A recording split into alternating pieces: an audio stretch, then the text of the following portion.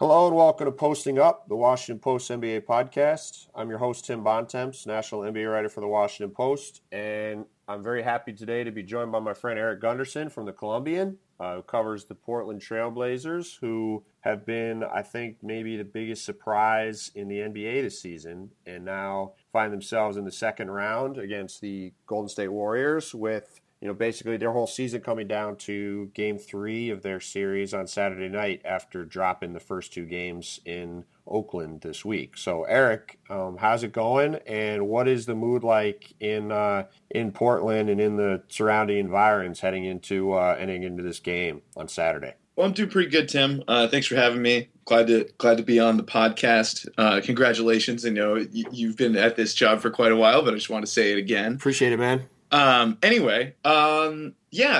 think the Blazers' season has kind of been characterized by their ability to move on from failure quickly. They started 11-20, so this has kind of been the same. It's the same old tune for them. They were down 0-2 against the Clippers. They came back, obviously got lucky there with some injuries, but right now I think they really.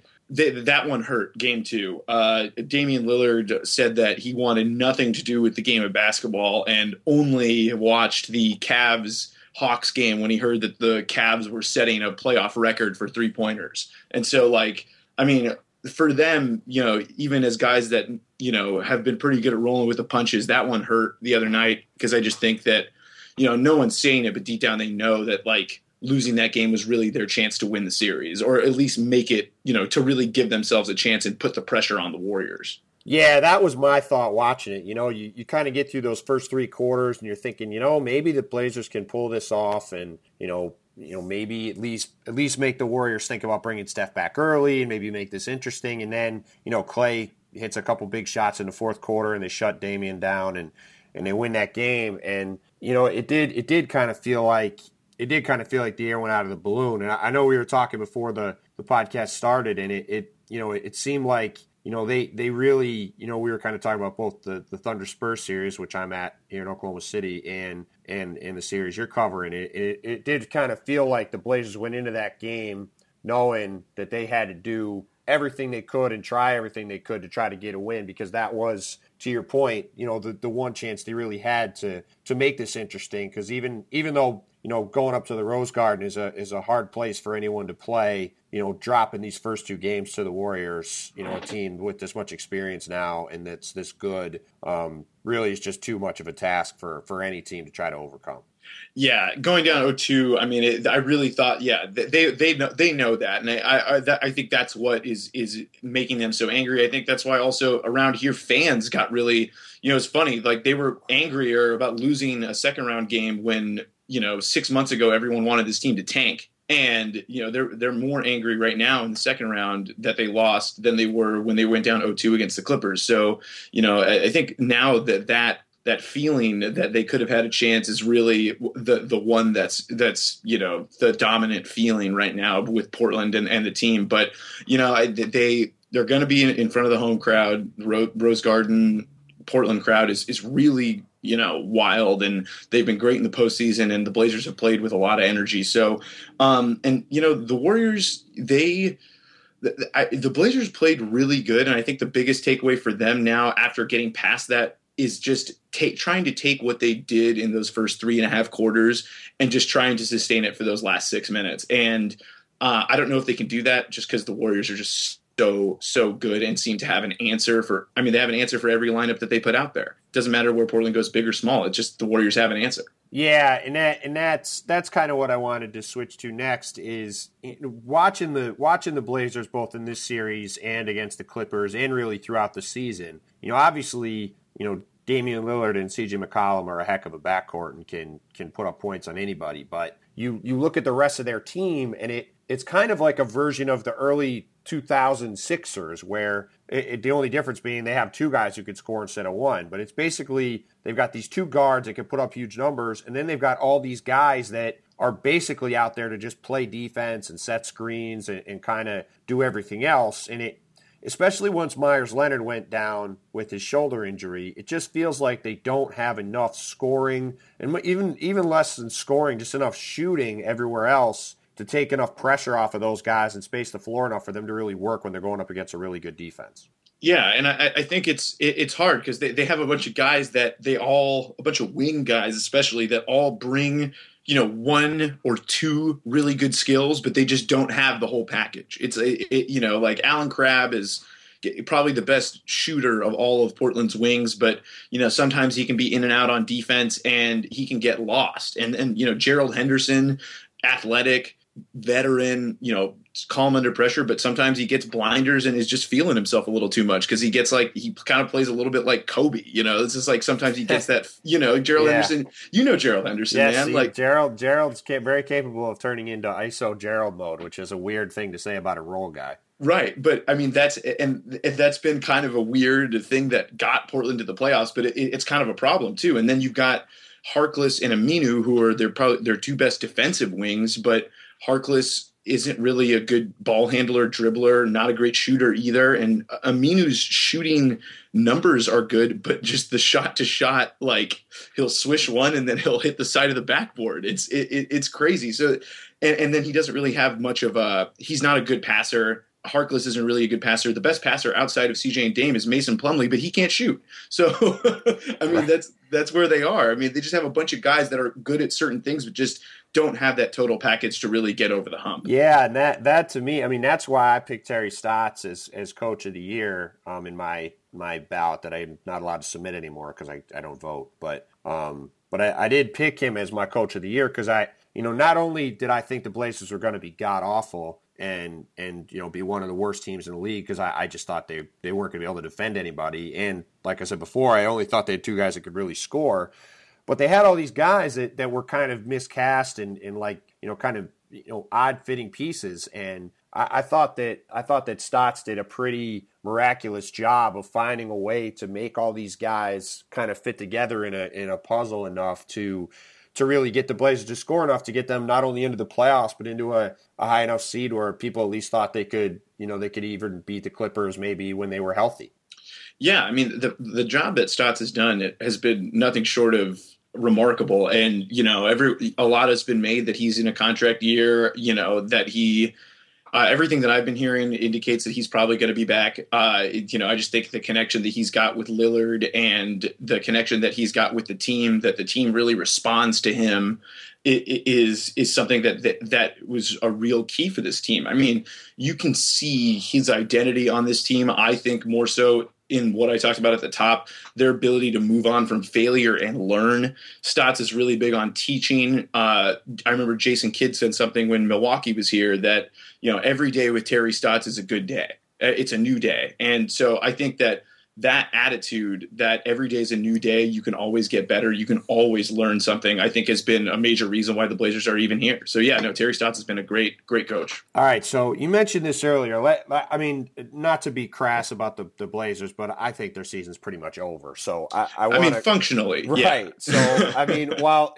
I'll be watching these games this weekend, and if it wasn't quite as difficult to get there from here, I would have liked to try to get to the Rose Garden because that's one of my favorite places to watch a game in the league. But you mentioned earlier about kind of the dichotomy between now when fans are upset about second round losses and back in October when the expectation was let's go try to get Ben Simmons in the draft or somebody else at the top of the draft. So what has it been like seeing this season play out the way it has up there and watching as, this team that, I think most people understandably thought was going to be significantly worse than last year when they had, one of the best starting lineups in the league that, 4 of those guys wound up leaving the team last summer.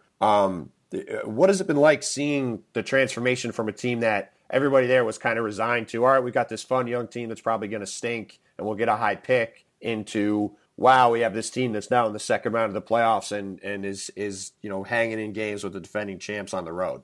It was incredible where they started from. I think it really started with, as it always does in the league, I believe, with the players. And I think CJ McCollum was the guy that kind of galvanized everyone at the start. He had 37 points on opening night.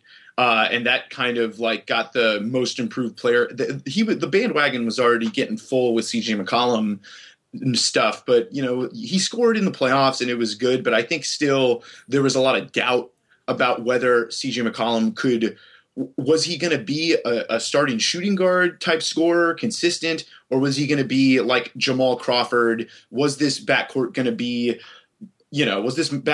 Monte Ellis and Brandon Jennings, or was it going to be closer to, what we've seen with Curry and Thompson? And it's somewhere in the middle. I mean, they're so good. They're much better than a Jennings Ellis backcourt. I remember looking at before the season that these two guys were going to be on pace to be, two of the backcourts in the league, putting up 15 shots a game from both positions. And I think CJ just being so good at the beginning, I think that's kind of where it started for this team.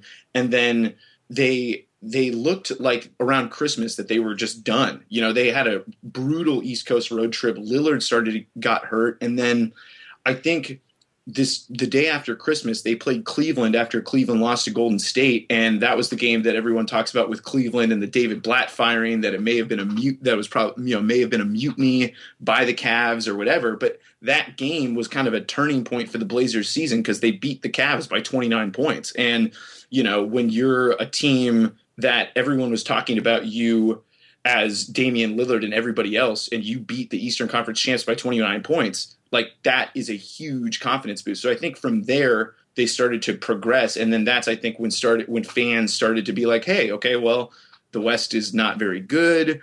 Houston and Utah were really disappointing at the start of the season. And I just think that all those things came together and Portland got a chance, and I think fans just started to get behind it. And then I really think when CJ took over the team, when Damian was out, to me was kind of the turning point of the season, because then the team was like, hey, we're not just Damian and some guys, like we're actually good. Yeah, no, and it has been kind of amazing to watch it play out from afar. I mean, like I said, I thought the Blazers were going to be, if not the worst team in the league. I thought they were going to be, probably just ahead of the Lakers in the West. I thought they'd have a top 5 or 6 pick. That's not a knock on Damian Lillard, who I think is great. I just didn't think this team was going to be very good at all. And it has been a remarkable turn of events. Now, one thing I've been thinking about a lot lately with Portland, watching them, is about their backcourt. Obviously, Dame and CJ are a heck of a pairing, but I look at them, and especially going into a series like this against Golden State, where, Golden State's a little different than a lot of teams, but they're throwing out, basically 3, 6, 7 guys to guard these two. And you've seen through the first couple games what, even though, Dame has gotten hot at times, that length can really give them some issues. And you've got these two small guards who can be bothered a little bit by length on the one end, and on the other end aren't very good defensively. And it makes me wonder, especially with CJ. I think CJ's up for an extension this summer, right?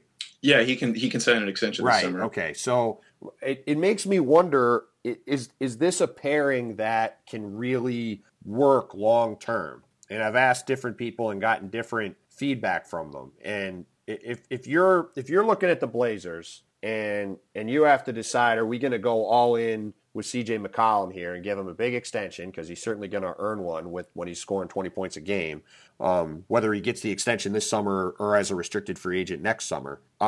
What do you think the long-term prognosis is for trying to build a contending team around a backcourt of Lillard and McCollum? I definitely think it's possible. I think Portland is not in a position where, I know McCollum is coveted, but I don't know if he on the trade market could bring back the type of return that they would want. And I just think that breaking up what they have with McCollum and Lillard is breaking up something that's special, in my opinion. I think it's not often that you get two guys that are ball dominant guards that are as good and as efficient as they are, that are totally cool with the other guy going off and handling the ball and taking over the game. And I think that we see this all the time. I mean, I remember Phoenix when they had all those point guards, and obviously that didn't work, but that was because Dragic and Isaiah Thomas and all those guys, they were just all these feelings in the air. And those feelings aren't there with Dame and CJ. And I think if Portland can get the right personnel, I think what they did this year by getting two defensive-minded wings alongside Damon CJ with Harkless and Aminu has helped, but I think Plumlee defensively, I just think defensively they just need a guy that can protect the rim, and they don't have that guy. Plumlee's great. He's active. He's smart, high basketball IQ, a lot of things, but he was great defensively towards the end of the Clippers series, but we just haven't seen that from him for an extended period. And I just don't know whether he can or not. And he's not really a true anchor. And I think defensively, at least behind them, I think that's what they need. I think Dame, if you could get that defensive anchor along with the defensive wing personnel to help them, I think that could be a winning combination, because I just don't see Portland in the market that they're in getting two guys that can score like Damon CJ on the same team. I just don't see it getting any better than that, really. Yeah, no, and I agree. But I think your answer kind of summed up the box they're in, right? It's not a traditional, hey, we've got a couple stars and we can build a team around it. It's like if you're gonna build a contender with Damian and CJ, you have to do it in a really specific way, and you have to find some pieces that fit in a really specific way, and that's going to be tough for them to do, because how many teams in the league need good wings that can both defend and shoot the three? Basically every team in the league, right? Mm-hmm. So you've got to find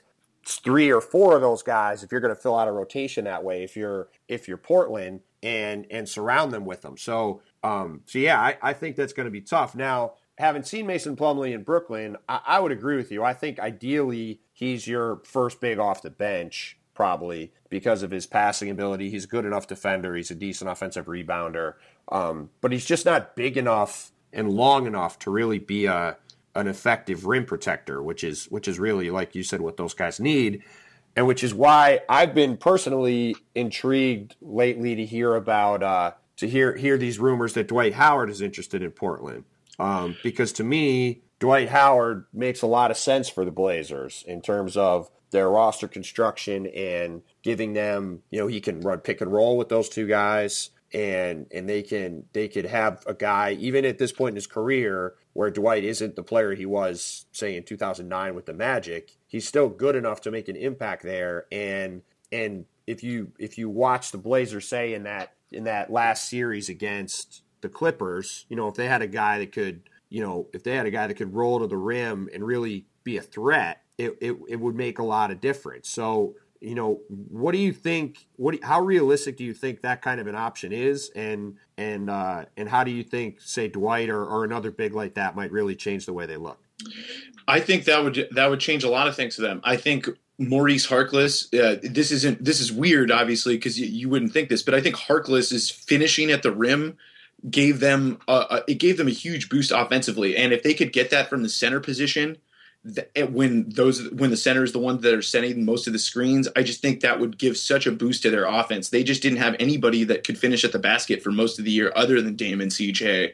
And if they could get a big guy that could just roll to the rim, suck the defense in, and people actually have to worry about whether that guy's going to score or not, that will take their offense to a whole new level. And they've been a good offensive team this year, I think Dwight is a very realistic possibility. I mean, every team basically has cap room to sign guys, and there are a lot of big men on the market. Obviously, there are guys that are a little bit better, a little bit younger than Dwight, a little bit more productive that are on the market. But Dwight has been mentioned with Portland. Portland has been mentioned with Dwight.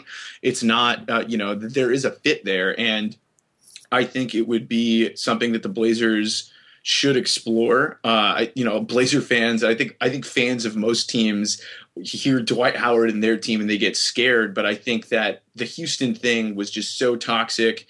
And I think that Portland's culture, I know we talk about it a lot, but I think it's real. And I think that Damian Lillard as a leader is a guy that includes everyone. And, from the first guy to the 15th man, Lillard is a pretty vocal leader and makes sure that everyone's involved. And I don't think Dame would lose Dwight like he was. It looked like he was lost in Houston. And so I think from that standpoint too, on a personal level, I think Lillard is Lillard is a good fit for most people to come into the locker room. I just think he's a very good leader to get along with. And I think if Howard came, I think that would help them basketball wise. And I think it's a good enough personal situation with Lillard as the leader, that it would be a good culture for him too. Well, the whole Dwight Howard thing is so annoying to me. I mean, people try to act like Dwight ruins teams that he goes to. I mean, look, if you watch the Rockets this year, did anybody ever pass Dwight Howard the ball? No. No. So, of course, a big guy that doesn't get the ball is going to get annoyed and is not going to be as engaged. That's the way life has always been whenever you've played basketball with any kind of big guy. You have to give them the ball so they get engaged. That's just the way it works. And on Houston's team, they have a guy, James Harden, who doesn't pass unless he has to. And yes, he's a terrific offensive player, but you look at how messed up their team is in terms of chemistry, and it's hard to blame anybody more than James. So, yes, Dwight has had his issues in different spots. However, I think the way you've seen him going through the last couple months talking about the way that he's going to approach free agency and teams that he's going to be interested in, it's clear that he realizes he needs to change his image a little bit. And I think if you're going to sign Dwight right now, especially if you could get him on a couple, say you sign him for 2 years for the max, where you're not going, 4 years and going into, I think, his age 34 or 35 season, you're going to be getting a guy that is motivated and is ready to try to, or at least seems like he'll be ready to try to change the perception of him for people. So to me, this is the perfect time to sign him. And frankly, your point earlier about having trouble getting guys to Portland, going out and finding another guy like a CJ McCollum and getting him there. This is the kind of this is the opportunity to get a guy like Dwight, even as I said, a little past his prime, to come to a market that, let's be honest, most of the time you're not going to get a star player to say, I'm going to go play for Portland or Milwaukee or Orlando, like these teams that Dwight is focused on, at least from reports and from what I've heard. It's an opportunity for the Blazers to make a move, at least in my opinion, where, as you said, it fills a need, and it also gets them a guy that in most circumstances probably wouldn't have considered him. Exactly. And I think that, you look at all the markets that Dwight is choosing, it's all smaller media markets. It's not as intense. And also, he obviously wants to change his image a little bit. I think he would fit great. And this is an opportunity that Portland has to get past his prime star, but still star caliber player on the right nights. Dwight on the right night can be as dominant as any center in the league. And so to get that opportunity, I think it's a unique one. And I think that it's one that Portland has to take seriously, because it fills a major need that they have, because rim protection obviously is a need that every team has, but especially for this team with that backcourt, if they could have Dwight Howard in this series, then you're really talking that maybe it could actually be a competitive series, like a real honest series. Even if the Blazers win a couple games, they're not going to win the series. And having Dwight would be a huge boost to this team. But I think there's other centers out there that are on the market that Portland's going to explore. Al Horford's a free agent, obviously, and then there's other guys that maybe could be had on other short-term deals, like Joakim Noah. So there's a lot of guys out there that could help Portland, but I think Dwight obviously is the most interesting one, and I think the one that would help the specific needs that Portland has most. Right. This is a guy that's had a 30-20 game earlier this season against the Clippers. So, he's still clearly capable of putting up numbers especially if you can get him, kind of coax him through the season and get him to the playoffs as healthy as possible, he could do a lot of damage. Now, so that point about this summer, the Blazers gave up their first round pick in the Aaron Aflalo trade last year by making the playoffs, so they don't have that. But, we've kind of hinted around stuff they need to do. But, this is a team with a lot of young guys, a lot of guys that should be back. As we head into the summer, if you could, what are some of the key things that Portland's going to be looking to try to accomplish? I'm sure, I know I have to look up the roster quick, but I know they've got Myers Leonard, who's going to be a restricted free agent. They've got Mo Harkless, who's moved into the starting lineup recently, who's going to be a free agent. They'll both be restricted.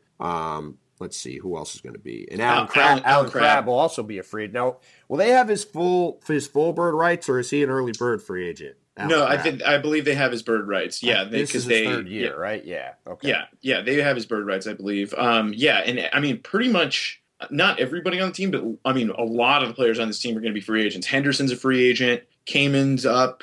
He's not going to be back. Myers Leonard's up. All those guys are up, and they have a lot of flexibility, which is great for them. But some of their guys are potentially going to get pretty big offers, especially Crabbe, who was really, really good at the beginning of the season, kind of tailed off a little bit, but those shooting numbers after a whole season still look really good. I mean, he was one of the best mid-range shooters in the league, had a great 2-point percentage, great 3-point percentage, and I mean, he can play great defense when he's engaged. And so I think Crabbe is a guy that could cost, a lot of money to bring back. I think Harkless has played his way into some money, especially in the playoffs. And then Myers Leonard, that is a huge question mark because obviously, as some people may have heard, they offered an extension. He wanted a higher number. They balked and they didn't sign him. And so Harkless, also they wanted to extend him. That didn't happen. I mean, it's just there's so much money out there this summer. There's no reason really for any of those guys to take money before the season. And now, though, it's creating some interesting situations, especially with Harkless, Crabbe, and Leonard specifically. Henderson is a guy that maybe they could bring back, but I just don't think the demand's going to be quite as high for him as for those other three. Yeah, I wouldn't think so either. And let's run through those three guys. Let's start with probably the most intriguing one, which is Leonard. He played 60 games this year, mostly came off the bench, has always been a guy that's been kind of a lot of potential and not necessarily a lot of production. It's shown flashes. This year he shot, 37% from three, which is a pretty intriguing thing given he's this big athletic, 6'11", 7-foot guy. But, he, like I said, for his career, he's averaging 5 points and 4 rebounds in 60 minutes a game. And he's never averaged more than 10 points a game in a season. And he's coming off of a surgery for a torn labrum in his shoulder. So, how much, they offered him, I want to say, was it 4 for $50? Yeah, I think it was something in that range. And I heard that he wanted something around the $60 million range. I think is what I've heard is right. Either he wanted 60 million or it was something. 60 million was a number that I had heard thrown around, but which is that number, you think about the John Henson contract. I mean, that's the starting point for all these big guys, right? Right. 4 for 44. So Myers Leonard looks at that and he's like, all right, well, if they offered him 50, I'm sure he wanted 60. And yeah, I mean, I've heard that Myers' number could be as high as $15 million a year. So if 60 sounds, if he wants 60, he thinks he can get 60. And so I just don't know if Portland's going to pay that. That's the big question. And you rattled off his career stats, and I think he's a great shooter. As a big man, it's kind of a funky looking release, but it goes down most of the time. He had a terrible slump to start the season, hurt his shoulder initially, came back and shot better before getting hurt again. He shot 40% last year, but took over half his shots from three too. Yeah. I mean, he's a weird player, and there aren't many guys like him, but he's weird.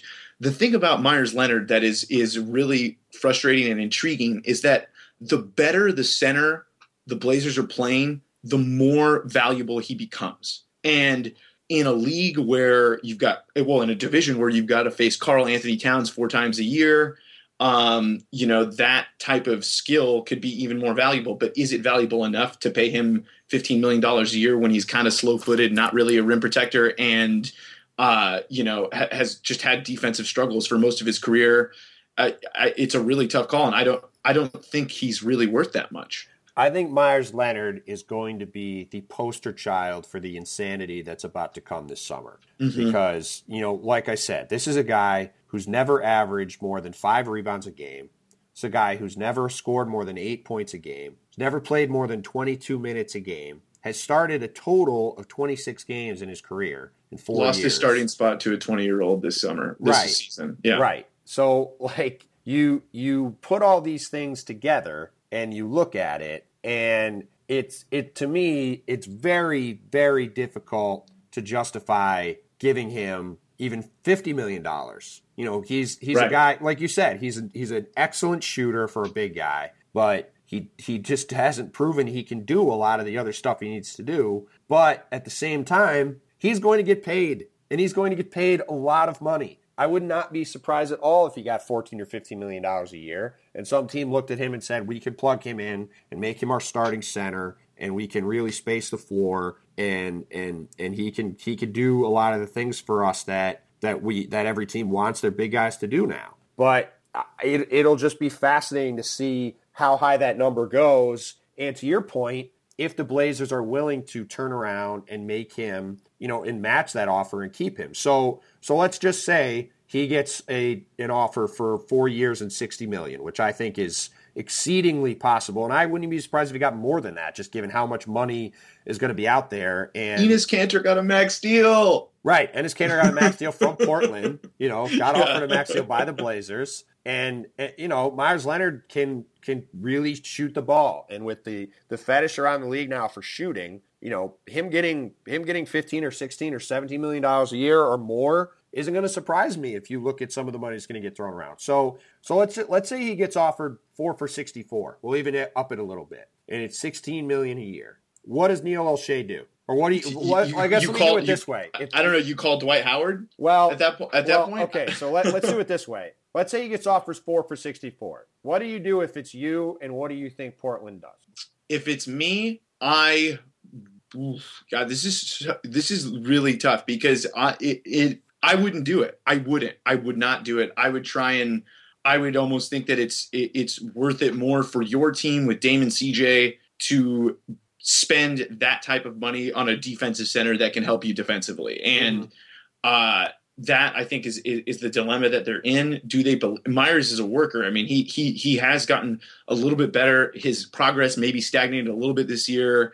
His assistant for the last 3 years, Kim Hughes, was fired this summer. So, he didn't have his coach there. So maybe it kind of stunted his growth a little bit, but still I think that price is going to just be too much for Portland to swallow, especially when there's a lot of centers out there that can really help them now. And I don't know if now where they are now, they just made the second round. I don't know if they have time to wait on Meyers Leonard anymore. Right. No, and I think it'd be tough. I mean, what did we just spend all this time talking about, right? If you're going to build a team around these two guys, you've got to have an anchor that can really protect the rim and be a defensive force for you. And Meyers, at least to this point, has not proven that he is capable of doing that. So it would make it tough to turn around and then pay him, at least starting center money, if not more, and try to turn him into that. I think if it's in that $15-16 million range, it's going to be fascinating to see what the Blazers do, because he might be, as a 24-year-old guy, he might be the kind of guy that teams look at and go, hey, I could snatch that guy with this cap space and have somebody that fits the way we want to play. So I'll be very curious to see what happens with him. Now, Maurice Harkless is a guy that I followed when he was at St. John's, being in New York. He's came into the league really young. He doesn't turn 23 until actually, I guess, next week. Really didn't get a chance to play a whole ton last year in Orlando after playing a lot his first years in the league. Gets traded for basically nothing to the Blazers this summer, and after kind of not seeing a ton of playing time early, has really become kind of a key piece for them, as you mentioned, the playoffs, playing close to 30 minutes a game, average of 10 points a game. At least is a good defender, does a lot of different stuff. I think he got offered 4 for as a train goes by in the background here in Oklahoma City. They offered him, I think, 4 for 20 this summer, right? And he turned it down. I don't know the number, so I'm going to trust you on that one. I know that they offered him an extension and he turned it down, but I don't know what the number was. Yeah, I think it was 5 years. I think it was around $5 million a year. Which would have been a great deal. Yeah, but for them, right, yeah. Right now, and what. I'm sure you've been a little surprised at the way he's come on as the seasons progressed, but what do you think that their view is of him long term in terms of do they think he is a starter? Do they think that, is this just kind of a makeshift thing? Or like what do you think? What have you thought of the way he's progressing, and where do you see him fitting into what they're trying to do going forward? Harkless he's just found a really good fit because he doesn't need the ball as a wing. He's not like Crabbe or Henderson, who, both are better with the ball in their hands. I think his cutting off the ball, his offensive rebounding. He's kind of a bigger version of Henderson, right? I mean, at least at this point, I mean, it's not, kind of not without exactly. without the ISO, he just can't really dribble. Yeah, well, right, exactly, which almost is better because then he doesn't get himself into any of that kind of stuff. No, that's true. Yeah, he knows I think he knows his limitations a little bit more, and now I think early in the season, Portland tried to get him to post up more, and they would run pick and roll with him, and they stopped doing that after like 2 months, and they were just like, forget it. And so he's just at the cutting, the offensive rebounding. He gets out in transition. He's really fast. He's really explosive. I think he can fit into their long-term plans. I think he's really worked hard on his shot. It's gotten better in the playoffs as he's played more. I mean, he shot 17% for Orlando last year. I mean, he has really rehabilitated himself with the Blazers, and I think he does have a long-term fit. I mean, he's so young, as you said. He's not even 23 yet, and I think the price point on Harkless is going to be interesting, but I think he's someone that Portland wants to bring back. He gets along with Lillard really well. Again, I'm sure people have heard that story that, Harkless wasn't playing a lot, and, that Jason Quick reported that, Lillard texted Harkless to, stay engaged, and Harkless did, because Harkless, has kind of had a history of getting lost when he doesn't play. In Orlando last year, he got stuck even behind Devin Marble. And so, he kind of got lost and was in and out, and he stayed engaged, and I think he's really found a home here. I think almost he would want to stay in Portland. It seems like to me. So I don't know what the price would be, but I think they will work something out just because I think he's found a place here.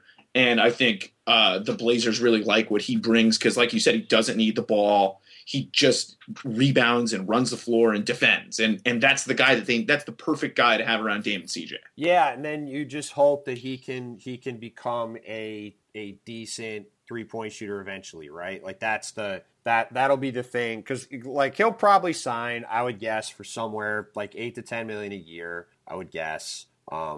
Just given where the market is and his skill set. But, if he can, he went from, like you said, he got up to 28% this year. He shot 38% a couple of years ago from three. I mean, if they could get him, say, for 4 years and 36 or 4 years and 40, and he can become a 35% three-point shooter with the rest of his skill set, that it becomes a great deal. And to our discussion earlier, like you said, he becomes the perfect guy for them to start playing around CJ and Dame.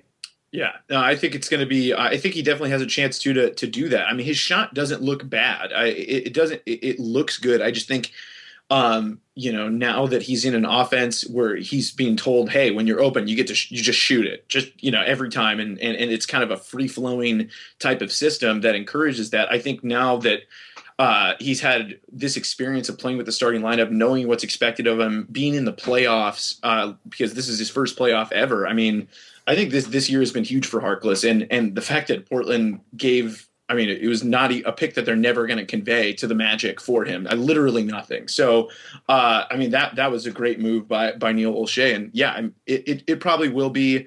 I think you're right there. 8 to 10 million. That sounds about right that's the going rate for the Wings these days. Yeah, and I mean, I wouldn't even be surprised if he got more, but I think the fact that he hasn't shown much of an ability to shoot the three will probably help depress his market enough that they can get him at a decent number. And and again, if he can bump that up a little bit, we'll see where it goes. And like you said earlier, the other guy that's intriguing for the Blazers is Allen Crabbe.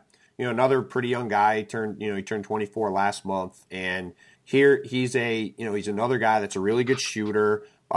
He's when everybody's trying to find these wings that can shoot, he had almost 40% from three, took 3.5 a game.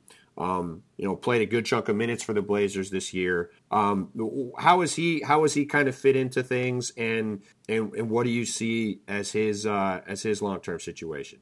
He's fit really well. I think actually the tough part about this series with the Warriors is that, you take out Harkless and Aminu and you lose your best defenders, but you got to get some offense out there because nobody else can really dribble. But Crabbe is like one of the only guys on the team that can really dribble. He can create, he can get that he can get that mid-range shot. I mean, he is really, really smooth, and even when he's having a bad game or bad weeks, he never lets it really bother him. I mean, the closest I've ever seen him to getting bothered was in that first round series because he was having a bad series against his hometown team. He's from LA, so he was a little disappointed. But most other times than that, I mean, he's always an even keel. They call him Cool Breeze. He is just a very relaxed guy, and I think that has really helped him. He's really coming to his own defensively. He has a lot of length. I think he has about a 7-foot wingspan for a 6'6" guy. Or at least like 6'11" or something, some crazy wingspan for his size, and he can bother shots a lot of times. And I think he's got a lot of value. And I think if Portland could keep him, that would be a huge asset to them. But there's going to be a lot of teams that are going to be beating down the door for Allen Crabbe, especially because he started to play well again in the playoffs, and I think that's only going to increase his value more. I don't think he's going to get more than Myers Leonard, but he could get. He could be in that. I think he could be around the $12-14 million range a year. I mean, he's been that good for most of the year, and I think that other teams. I mean, everyone wants wings, as you've said. Right. No, it's funny. Everybody was like, "Oh, we got to get rid of centers off of the All-Star ballot. We got to get centers off the All like this. We got to just get rid of. Who cares about these centers?" Well, guess what? Nobody has any wings. Like pretty much every team in the league who's good has a center that's pretty good, or a couple of them. And nobody can find these wings to play small. Everybody wants to play these 4-out systems. And if you don't have any wings that can shoot the ball and play a little defense, it's kind of impossible to play. So let's say he does sign for 4 for 52. Do you think that is too rich for the Blazers, or do you think that keeps him there? I think the Blazers. I think the Blazers would want to keep Crabbe. To me, I think he's number one on their list as far as other than CJ, getting a CJ extension done. I'm sure that's probably number one on their list. But other than that, I think that of the free agents, I think Crabbe is the free agent that is the most important for them to keep. I know Harkless is really coming to his own, but Crabbe's offense off the bench, he was part of their most used fourth quarter lineup. Lineup that closed games a lot of times with Aminu at 4 and Damon CJ. And he usually takes the number one assignment of the best perimeter player down the stretch in games. He hasn't played as much towards the end of games because Harkless has been so good, but I don't know if they can lose that. And I think having those two guys, I think the Harkless Crabbe tandem is the top priority for them. And then I think Leonard after that. And since you mentioned it, what do you think it'll take to get CJ an extension for CJ done this summer? Do you think it's a max? I think he's capable. I think he could negotiate for a max. I think he has been that good. He showed that without Lillard, if Lillard were to get hurt, that he can run the show.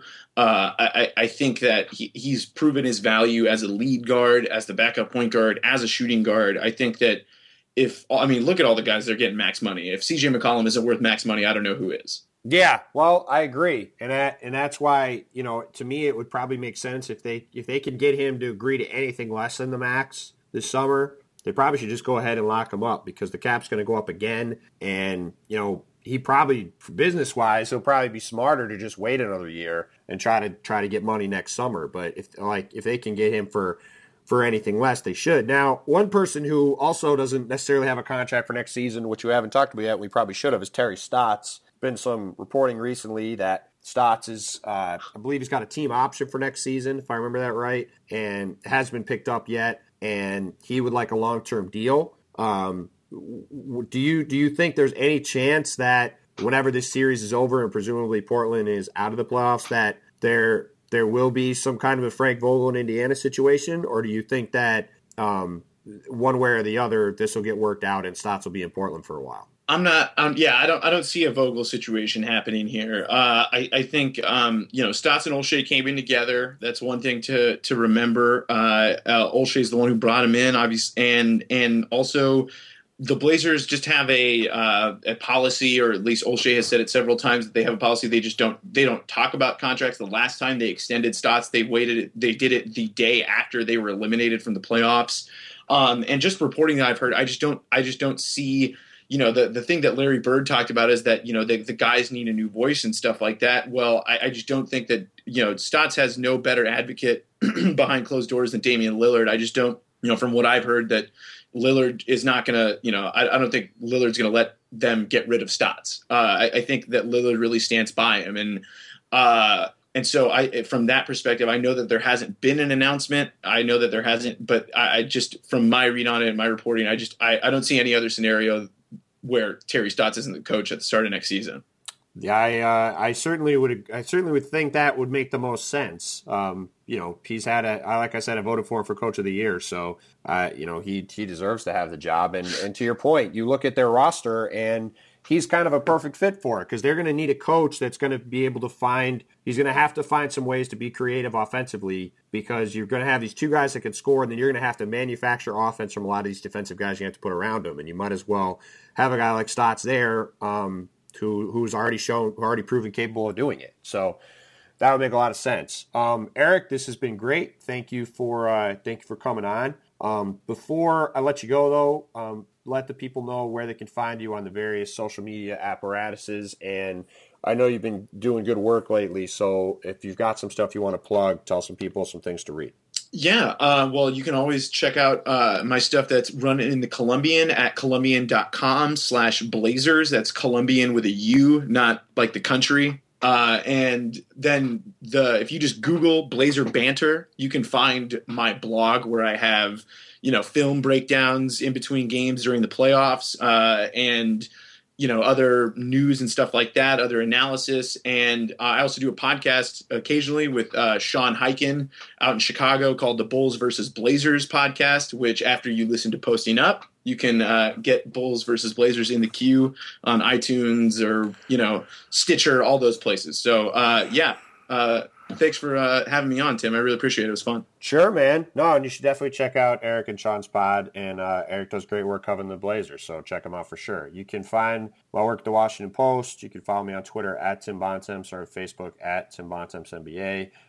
Please give the podcast a 5-star rating and review on iTunes. It'd be appreciated. Only 5 stars. Only 5 stars, nothing less. It's 5-star Friday. There you go. 5-star Friday. I like that. Thank you to Glenn Yoder and the Western States for the theme music for the podcast. That's also appreciated as always. Eric, thanks again, man. This has been great. One last question. Do you think the Blazers win a game or not? I think they win a game. They're not getting swept. Which game? I think they win this one. I think they win Game 3. I think Saturday night. I think they'll be vibing. I think the 5:30. I mean, early tip. I think Game 3 they'll get it, but I think they'll have a little fight. They get one for sure. Yeah, I hope so. Like I said, the Rose Garden's one of my favorite places to watch a game, and Saturday night there with the Warriors coming in, I'm sure it's going to be chaos. So I'm excited to watch. So Eric, thanks again, man, for coming by, and to everybody listening, thank you, and we'll talk to you again soon.